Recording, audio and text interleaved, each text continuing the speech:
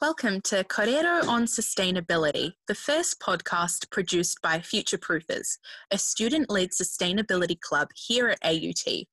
I am Layla, your host, and I hope you enjoy this kōrero with professionals who are leading sustainable change in Aotearoa. We hope their stories bring some light to your own personal journey.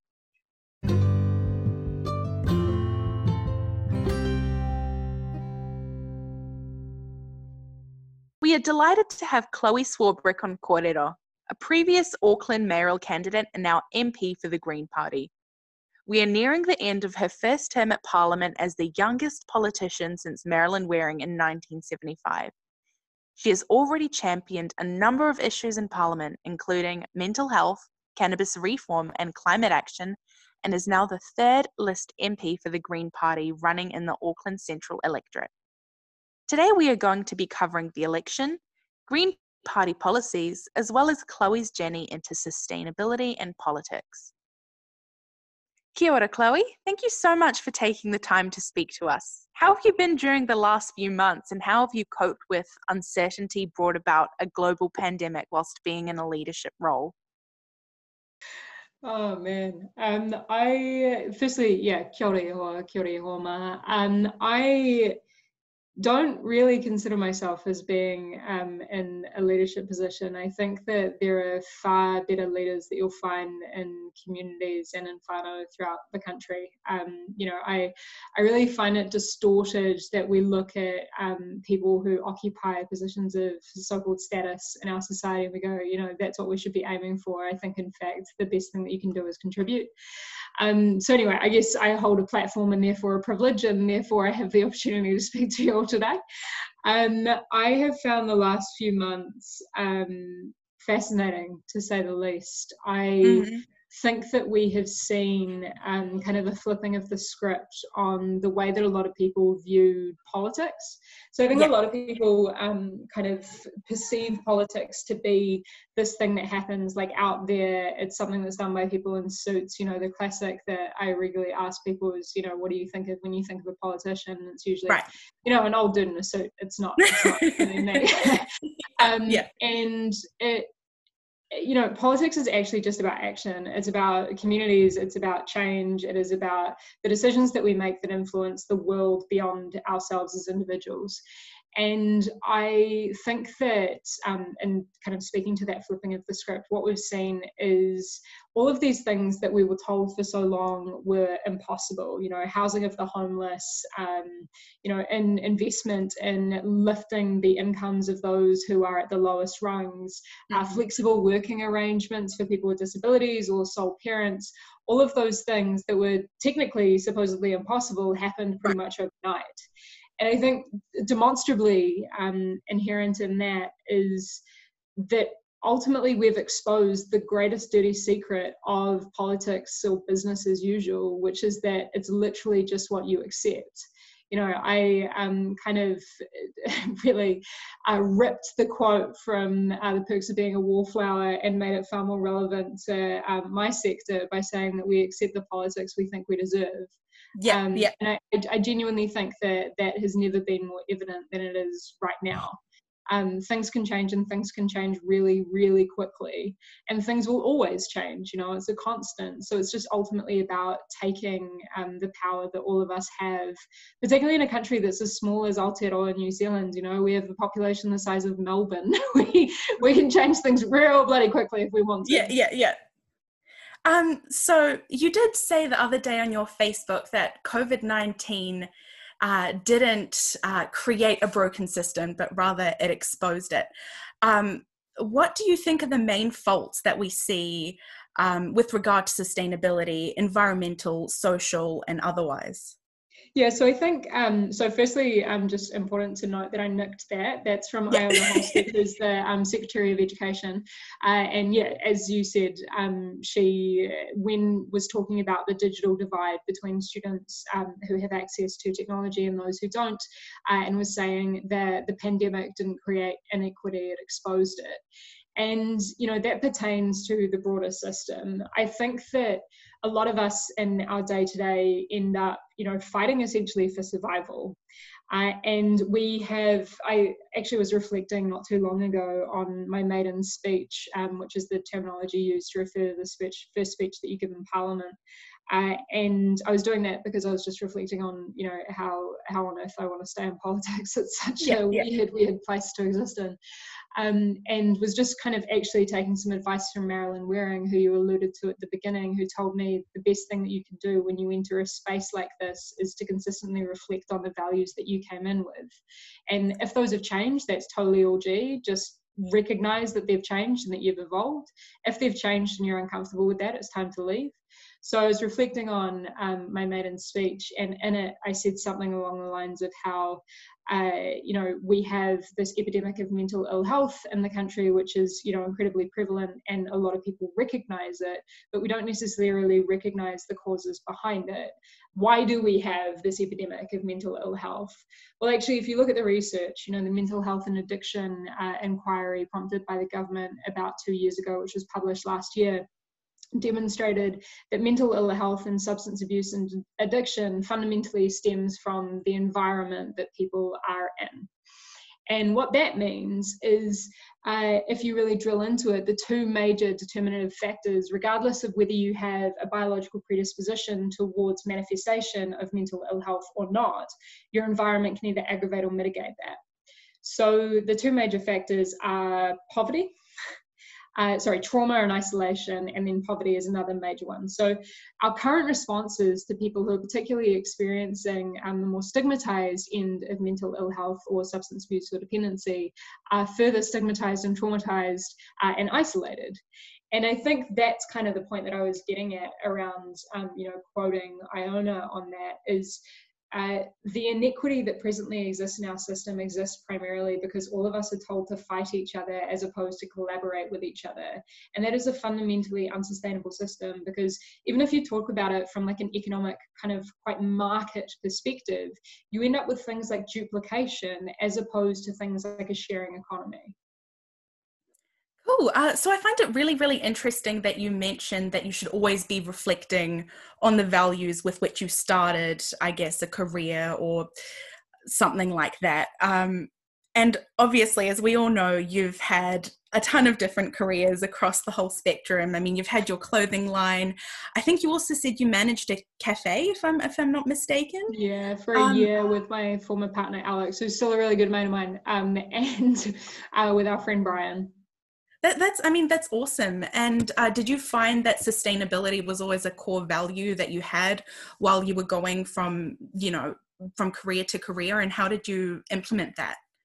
It's definitely something that I have learned and become more acclimatized to. So I reflect on, the rangatahi who I've interacted with. Like, I feel really, really old now. I'm 25 years old, but my little brother is 13, and he regularly reminds me how old I am in comparison to him. And then, I've worked with these amazing young people who are like at the front lines of movements like School Strike for Climate, who are just like coming through the ranks. And for them, they have grown up in this world of acute awareness around issues particularly to do with climate, and the intersection actually even on things like Indigenous rights and poverty and social justice. And that is just wild to me. Like, I remember trying to grapple with things like feminism on Tumblr in the early 2000s. So it's just been this amazing experience to see how much culture has actually changed. And that's another really important thing that I don't think activists and advocates do anywhere near enough, is actually, even though it feels like we still have so far to go, we have actually achieved quite a few things. And it's important to recognize that success and reflect on it, because otherwise you'll just burn out and feel like no change is ever possible. But the kind of journey through particularly business has been interesting for me, because that was always about trying to find a space that particularly community could become sustainable. So kind of speaking to all of the different elements of sustainability, for us, it was about trying to figure out how we could do something that was outside of taking a 9-to-5 job that we hated. I went to uni with all these people, for example, who like studied accounting and hated it. And I was like, bro, you hate studying accounting, don't you think you're going to hate the job that you plan to do for 30 years? Yeah. So it's just been this way to try and create something new that has its own element of sustainability. And I guess that's almost like an appendage to the so-called system. The system, by the way, a lot of people use in this amorphous, ambiguous way, but it's fundamentally just about the norms that we accept, the way that we interact with each other, which are like customs and values that we take for granted. So I, in that process of learning about sustainability, have just kind of begun to engage with a lot of people who have different ways of thinking about things. And that's where I've learned again about, becoming ever greener in terms of things like introducing composting at our little cafe that we ran in Mount Eden, but also around attempting to continually reinvest the profits or revenue that we were generating back into the community, and particularly at that point in time into young local artists. Oh, that's wonderful. So I'm just curious about the evolution into politics, and I know a lot of people are as well. So how did you decide to, go into this field, and what made you choose the Green Party? So this is probably like, where do we start? I mean, I'll just kind of give you little snapshots. I fundamentally come from the starting point because I'm very earnest, and it's funny because that was a critique that was used of me when I first entered Parliament, that I was super earnest being wearing my heart on my sleeve. And I genuinely think that I'm still very earnest. They haven't knocked that out of me, and I think that's important. Like, I believe in something, I give a shit, and I'm willing to fight for it. And I think that when you end up being knocked down a peg and saying, I'm not willing to fight for something, I don't believe in anything, then why are you occupying the space? Right. So my old man, who primarily raised me, I remember like writing my first speech in primary school, and Dad was always like quite a philosophical dude, but he dropped out of high school at like 15, and I was reading my speech, and it was about something as precocious as a 7-year-old could write, and it was to do with the double standards between kids and adults, and about how I have a bedtime and I get told what to eat. Why don't you, Dad? And I remember reading it out to him and just being like, this is unfair. And I didn't realize at the time, but obviously I was talking about ethics and equality. And Dad kind of came back at me and offered some critique. And I was like, oh my God, my dad thinks this is awful. I'm going to go away and completely rewrite it. And Dad was like, whoa, hold up for a second. Like, basically what I'm teaching you right now is that it's really important to recognize that different people see the world differently. And if you can't put yourself in somebody else's shoes, then you are never going to be able to actually formulate an argument, let alone change somebody's mind. So the way that Dad always put it is different people see different things differently, which I then went to uni and did a BA in philosophy and found out there was this dude called Socrates who came up with that thousands of years earlier, called subjectivity. But yeah, I did philosophy and became really interested in Frankfurt School critical theory, which kind of emanates out of Germany, but propagated primarily by German Jews. So they moved to New York primarily when Hitler came along. And there's a huge amount of trauma, but lessons in that trauma and in the immense amount of violence that was witnessed. And that fundamentally looks at the structures of society and whether those structures are unfair or unjust, and if that's the case, how you go about recalibrating them. My favorite philosopher is a woman who would never call herself a philosopher. She preferred being called a journalist, but her name's Hannah Arendt. Anyway, I'm sidetracking. But, in philosophy and kind of looking at structures of justice, I then was like, well, I could do my postgrad in philosophy, but, I'm interested in applied philosophy. And that's when law kind of became a thing. And, $43,000 worth of student debt later, I ended up with a law degree, never with the intention of being a lawyer, but because I just wanted to understand stuff. And while all this study was happening, I was involved in a few of these different small business startups with my partner at the time, Alex, which was all about kind of experimenting with these places and spaces that we could create, because it felt like young local artists in particular, and all of their manifestations, whether it's music or kind of more physical and traditional art or fashion or whatever, were being pushed out and were being told they couldn't do it. So we wanted to give people that platform.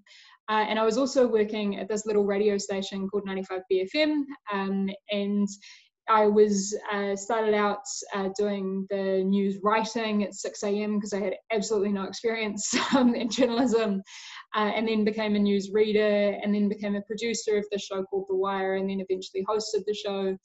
And I ended up interviewing politicians. And I remember just having this back and forth and being like, I hate this. I hate what these guys are up to. Like, why do they never want to answer a question? It's straight up just about, you know, how they can improve society. Don't they want to be held to account? Aren't they supposed to be leaders? And all of this stuff was kind of bubbling up. I was also working part-time at this venue called Neck of the Woods on Quai Rouge. And I remember being really sucked in by this discussion that was happening around the closure of the King's Arms, which is one of the very few small to medium-sized venues in Auckland. And one of the major factors that was a catalyst for it closing down was basically poor planning regulation by Auckland Council. So this really cheap apartment block got built next to it, and of course people started complaining because there wasn't adequate insulation, and all of a sudden this established music venue, which had existed for decades to give young local musicians a foot in the door, the chance to build experience, gain an audience, see what works, was disappearing because of regulation, which seemed to be entirely devoid of any thought of culture or like livelihood or why the hell people would ever live in a city. And this was all kind of percolating away as the local body elections in 2016 were coming up, and I was interviewing the top 4 candidates for the Auckland Mayoralty, and none of them wanted to talk to me about that. None of them wanted to talk to me about the cost of living. None of them wanted to talk to me about art or culture. They just wanted to talk about rates, and rates are like taxation for property. And that makes sense, but you need to see it on the flip side. You need to think, why are we accumulating this money? What are we actually spending on it? And what kind of leadership or vision is there for what is supposedly the biggest city in the country? And I was getting really frustrated with it, and ended up complaining to my producer Lillian, who's a really, really good friend of mine. She's now actually the news director at B. And she was just like, Chloe, if you're going to complain about it, you have to do something about it. So I went home and I Googled how to become Auckland's mayor. Whoa. And yeah, you can Google anything. And I found that there were 3 barriers. I had to be over the age of 18. I was 22 at the time. That became kind of my defining feature, to the extent that all my mates changed my name on like Facebook chat to Chloe Swarbrick 22 in our group chat. And you had to have $200. So I could pay the $200, and you had to have 2 people nominate you. I was like, cool, sick, I can do this. Like, that's all you need. That's all any joker needs. Let's get involved in politics. I accepted from the get-go that, of course, I don't know everything. But, the more I thought about it, I'd interviewed all these politicians, and they don't know everything. Anybody of whatever age who stands in front of you and tells you they know everything is either lying to you or completely lacking self-awareness. And I'm not sure which is worse. So the intention was always to go, the role of a politician is to essentially be a conduit. It's to have vision and to go, this is the kind of thing that I think that we should be creating. And you do that by talking to people in the community. And then you go about actually trying to build an action plan to manifest that through, consulting with experts and community leaders and people who have dedicated their lives to solving these problems. And that was another thing that just struck me, is the lack of conversation around actual expertise and evidence in politics. Whether you're talking about climate, whether you're talking about social justice, whether you're talking about criminal justice, any of these issues are completely almost devoid of discussions about evidence. So yeah, fell down a rabbit hole, ended up running for the local body election. We had no idea what we were doing. Ended up coming in 3rd place with 19 candidates, including ahead of some guys who spent like literally tens of thousands of dollars on their campaign. We ended up fundraising, I think, just over $5,000, which was like primarily towards the end, and that was mostly through selling t-shirts that were like rip-offs of Vote for Pedro from Napoleon Dynamite. And then after that I was like, this is weird.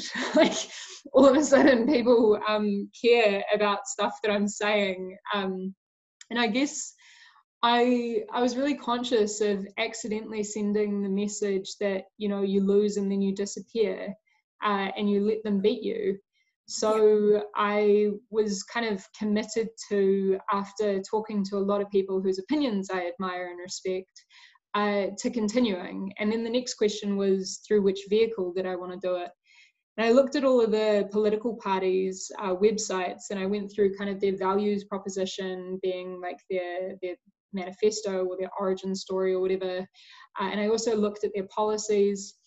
And you know, you've got the National Party who kind of talk about personal responsibility, and I'm like, yeah, cool, like that's one very small part of the picture as far as I'm concerned. Personal responsibility, I had felt, particularly my whole life, is often an opportunity to excuse political responsibility. Like at the end of the day, if you are literally just individualizing every problem, then there's no point in having a society. What's the social contract about? I looked at Labour, and you know, that was about like workers' rights and stuff, and it didn't seem to quite gel with the policies that they were putting out there, but also there wasn't really a recognition of the interconnectedness of all of the challenges that we were facing. And then I looked at the Greens, and I remember looking at their charter. Fun fact about the Green Party of Aotearoa New Zealand is that our charter, the 4 core principles, are actually identical to every Green Party around the world. Wow. So all Green Parties have the exact same 4 core charter principles. What differentiates us here in Aotearoa is that we recognise Te Tiriti o Waitangi as the founding document of this country, and it therefore permeates throughout the 4 core charter principles. Extra fun fact is that we are also the only parliamentary party who recognise the Indigenous version of the text as the legitimate version of the text, but that's a side point. It's actually a really important fundamental point, but nonetheless. So the first one's ecological wisdom. Basically, you've got to recognise that resources are finite. Even resources that are renewable, you have to allow them space and oxygen to regenerate, otherwise they don't. So if you accept that as the premise, the next one kind of follows a path, a course, and that is social responsibility. So if you accept that resources are finite, then in order to have a cohesive society that works well and doesn't descend into civil war, then effectively you need to have a good, meaningful distribution of those finite resources that you can rationalize, that you can make sense of. The third thing is non-violence. So, you know, obviously that's like, we don't like going to war, and then we believe there's far more constructive ways of resolving problems. But more so than that, it's about bringing together a diversity of viewpoints around the table so that you build sustainable solutions from the outset, and you don't neglect perspectives that would otherwise be left to the last minute. And the fourth and final point is around appropriate decision making. So I'm a massive nerd for local government. I'm actually still our local government spokesperson. But that is about devolving decision making powers down to the level where it affects people. Basically, it doesn't make sense for somebody in an ivory tower to make decisions about those who live in the regions. And it's all about trying to figure out those ways that people can be actively involved and participating in the decisions made about their lives and their future. So it's the very long story of how I ended up in politics. Well, I mean, it's you know, you've evidently put a lot of thought into how you see yourself, see your role as a politician, and your role for the government, for society, and you know. But it's still quite sad that a lot of the mayoral candidates back in 2016 didn't want to speak to you. Do you feel that it was your age that was a factor? I mean, they were willing to speak to me on the radio. They just didn't want to speak to me about the issues that mattered. They found a way to do what politicians call pivoting. And pivoting is where you basically can take a question, and this is like insider, but it's totally not. You can read any book about politics on it. And, you know, you take any given question and you figure out how to give the answer that you want to give. So, you know, you can ask me a question about the weather and I can end up telling you about something else entirely. Yeah. And that is the one thing that I have tried to do very differently, and that I think that I've attempted to apply from my lessons back in, you know, independent student radio, is even though I might end up on this big rant, I'm terrible at sound bites, but I'll like give you the whole background or chronology of how this like issue developed. I will always try and answer the question fundamentally, because I think that's what people deserve from their representatives. And what advice do you have to young people who want to become more politically active in Aotearoa, but are sort of more afraid of, you know, they're afraid of not being taken seriously, you know, because of their age and factors like. I think one of the most important things is, you know, that lesson. I regularly reflect on it. So I apologize if you've heard it from me before, but it's that, you know, I remember being a kid and looking at adults and going, you know, they have a clue, they know the meaning of life. Like, when I grow up, I'm going to be sorted, I'm going to understand stuff. And I remember turning into a so-called adult and like moving out of home at 17 and, you know, starting uni and all of these other things, and then being like, this is it. Like, like, oh man. And then now I'm 25, and to be honest, like, I've got mates who are having kids who have no idea what they're doing. Mm-hmm. And I think that's the thing, right? Like, you grow up and you realize nobody has a clue. Everybody is just working it out, including your parents and your grandparents. And that's a really important lesson, because it enables you not to cast judgment on other people finding their way through things. But it's the exact same thing with becoming a politician, from being an average citizen, is, you know, other politicians are just doing the best that they can with the resources available to them, which means, importantly, that there is actually nothing that distinguishes so-called representatives from everyday people. In fact, they should be normal. You know, your representatives fundamentally should look and sound like you. They shouldn't be seen as, you know, these real fancy people in suits, because when they're seen as that, they're seen as other. They're not seen as part of the collective, and that's not representative. Right. Which is why I often joke about how, you know, I'm a high school dropout who swears too much with tattoos. Like, I'm not supposed to be a representative, but, you know, like, here for a good time, not a long time. And I think that the best advice that I can give to people who are looking to be engaged politically is to start local. I think that we often, particularly in, you know, my generation and the generations that have come after, noting that my little brother is part of a generation apparently called the Zoomers, and I'm on the very cusp. Like, I was the last bit of the millennials. Like, I was born in 1994, and it's that we need to not try and take on the whole world alone. Nobody ever does anything meaningful alone. We have this tendency to look back at history and to go, oh, you know, that one person gave that real sick speech, or like had that photograph doing that thing. But they weren't the one person who changed the course of history. They might have been the person leading the march or who gave the speech that was recorded. But fundamentally, if they were giving that to an empty audience, it would have meant nothing. If they were leading a march, if nobody else, they just would have been walking down the street. You know, it ultimately comes down to the fact that social change, environmental change, transformative change always requires hundreds, if not thousands, if not hundreds of thousands, if not millions of regular people doing their bit to change the course of history. And you can trace that back through, you know, civil rights, through gay rights, through the suffragette movement, through whatever change to history you want to look at. And you also need to recognize that none of those things were easy at the time. They seem obvious now, but they were massively difficult.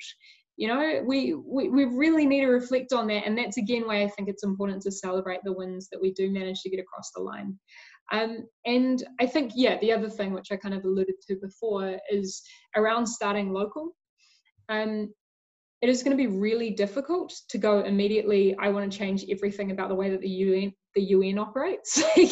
You need to go, okay, maybe if that's your end goal, figure out how to break that down and to reverse engineer it, and then start working on building a team around you who can help you to facilitate getting to that point, figure out the skills that you need, but also build a proof of concept and do that at a really local level. But also recognize as well that what is important is the change that you manage to be a part of achieving, not the status that you held in doing so. We had some people wondering about the budget that was announced last week, described by the Prime Minister as a jobs budget. And the Green Party has called for $1 billion nature-based fund to reinvigorate the economy post-COVID-19. How is this money going to be spent, and how do you feel it will benefit the environment and New Zealanders? That is a really good question. So, yeah, you would have seen us prior to the budget being announced. It's important to recognise there are two different kind of levers that we get. One is working in collaboration and negotiation and advocacy behind the scenes and around the table with different government ministers attempting to influence outcomes. Another way of influencing outcomes that I think is often kind of taken for granted or not undertaken anywhere near enough is advocacy in the public space, but you can do so in a constructive way to try and build the public mandate for change. So that's effectively what we did prior to the budget, is with doing that work behind the scenes, as well as obviously speaking about the work that we were trying to do and kind of testing how interested people were in it. And we had a massively positive response. So what we've seen from this budget is you actually haven't seen all of it yet. There is more announcements to come. But the kind of big ticket items that were released on budget day included the $1.1 billion for nature-based jobs. So this is currently sitting in the hands of our Minister of Conservation, the Green Minister, the Honourable Eugenie Sage, who I have had the immense privilege of working alongside over the past 3 years. And I have to say that she's exactly who I want to be when I grow up. But yeah, Eugenie has done, like, it's fascinating talking actually to Department of Conservation or DOC rangers nowadays, actually having a minister who cares and who understands the work that they are doing in the ministerial position that actually influences that mahi that's occurring on the ground. So the way that those 11,000 jobs will be created is effectively through collaboration with local government, with Department of Conservation, and with iwi and hapu across the country. So that is as basic and straightforward as partnering with, for example, farmers on stuff like riparian planting or on afforestation, that is planting more trees, as well as obviously caring for our native flora and fauna and doing things like pest control. So it's just a really cool and exciting way to invest in nature as a form of infrastructure, as opposed to building something which saps our planet. Oh, that's wonderful. It's really interesting to hear the ideas that are going around, especially in the post-COVID environment where, no one really can predict anything, I suppose, at this stage.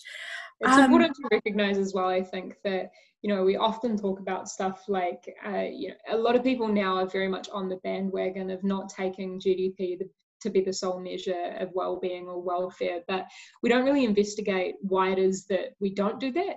So just as a very short historical background, I think it's important for people to know that, GDP as a concept was invented in the 1930s by this guy called Simon Kuznets, who took it to US Congress and was like, hey, here's a really cool way to measure economic transactions within the economy, but God forbid do not use it as the measure of welfare inside society, because it does not measure the quality nor the distribution of those transactions. And lo and behold, 80 years went on, and then we're doing exactly that. Yeah. But the thing is, GDP goes up, economic transactions go up whenever a social ill occurs. That is, whenever there is a car crash, whenever somebody gets cancer, whenever there is an oil spill, whenever there is a natural disaster. The reason for that is that more economic transactions have to be undertaken in order to undo that social ill, which leads you to massive perversities like the leaked documents for, I believe it was Shell or BP, off the coast of Australia, in attempting to justify why they should be given a deep sea oil drilling kind of license was saying that even if there is an oil spill, hey, you know, we'll create jobs. And that is the real problem with focusing solely on job creation for the sake of job creation, or solely on growing the economy for the sake of growing the economy. If you were doing it while you were depleting the value or the quality of our kids' futures, it doesn't mean anything. You are effectively just creating more profit today while borrowing from the future. I think that's an amazing point. That's something that's never even crossed my mind before. And I mean, you know, you always hear people go, you know, but what about the economy? But what is the economy? No, in all seriousness, right? Like I have done, I've actually been undertaking, just for sake of getting rid of all of the right-wing rhetoric around the economy, I've actually undertaken postgraduate study in economics. And what I have found is that economics is fundamentally a social science. And my lecturer is actually this guy called Gurul, who's amazing. He's this tiny man who wears really big ties. He's amazing. And he's actually the former treasurer for the Reserve Bank. So he knows his stuff. And I actually asked him to define what the study of economics was and in what kind of sphere, for lack of a better term, he saw economics. You know, I was like, do you see it as effectively mathematics or calculus or as a science or as a social science? And he, the former Reserve Bank governor, who is now a lecturer in postgraduate economics, was speaking about how economics is fundamentally a social science. It is so laden with the value judgments of the people who are creating the policy. And I think that's why we need to actually meaningfully investigate. The economy is something that all of us create together. We have to decide what the outcomes are that we actually want with it, because otherwise we just continue to create this beast with no outcomes in mind. Well, that's amazing. It's given me so much food for thought, and I'm sure that for anyone listening, it definitely gives them a lot to think about. Well, I think we've run out of time today. I know you've got another meeting, but thank you again so much for joining us. Like, you've been huge in my sustainability journey, and it's an honor to be speaking to you tonight. It's an honor to be speaking to you. I hope that all of you guys have a really lovely night, and all the best with everything moving forward. Just for anybody who is interested in getting involved in anything, don't let anybody tell you that you can't, because you know, at the end of the day, everybody who's ever done anything meaningful had someone along the way tell them they couldn't do it. I mean, you're a modern example of that, I suppose. It's plain to see. My favorite thing is when people tell me I can't do stuff, and I'm like, well, watch me. But no, thank you guys. I really appreciate it. Have a lovely night.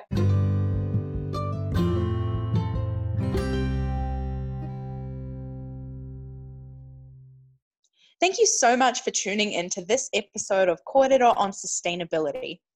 We hope that you found Chloe's sustainability journey as inspirational as we have. Just remember, if you are interested in a career in politics, all you need is $200, be over the age of 18, and have 2 references. Chloe has shown us that you don't need to fill a traditional idea of what it means to be a politician or a leader. As she said, you just need to represent the community that you are in. If you would like to support us, please follow us on Instagram, Facebook, and LinkedIn at Futureproofers AUT.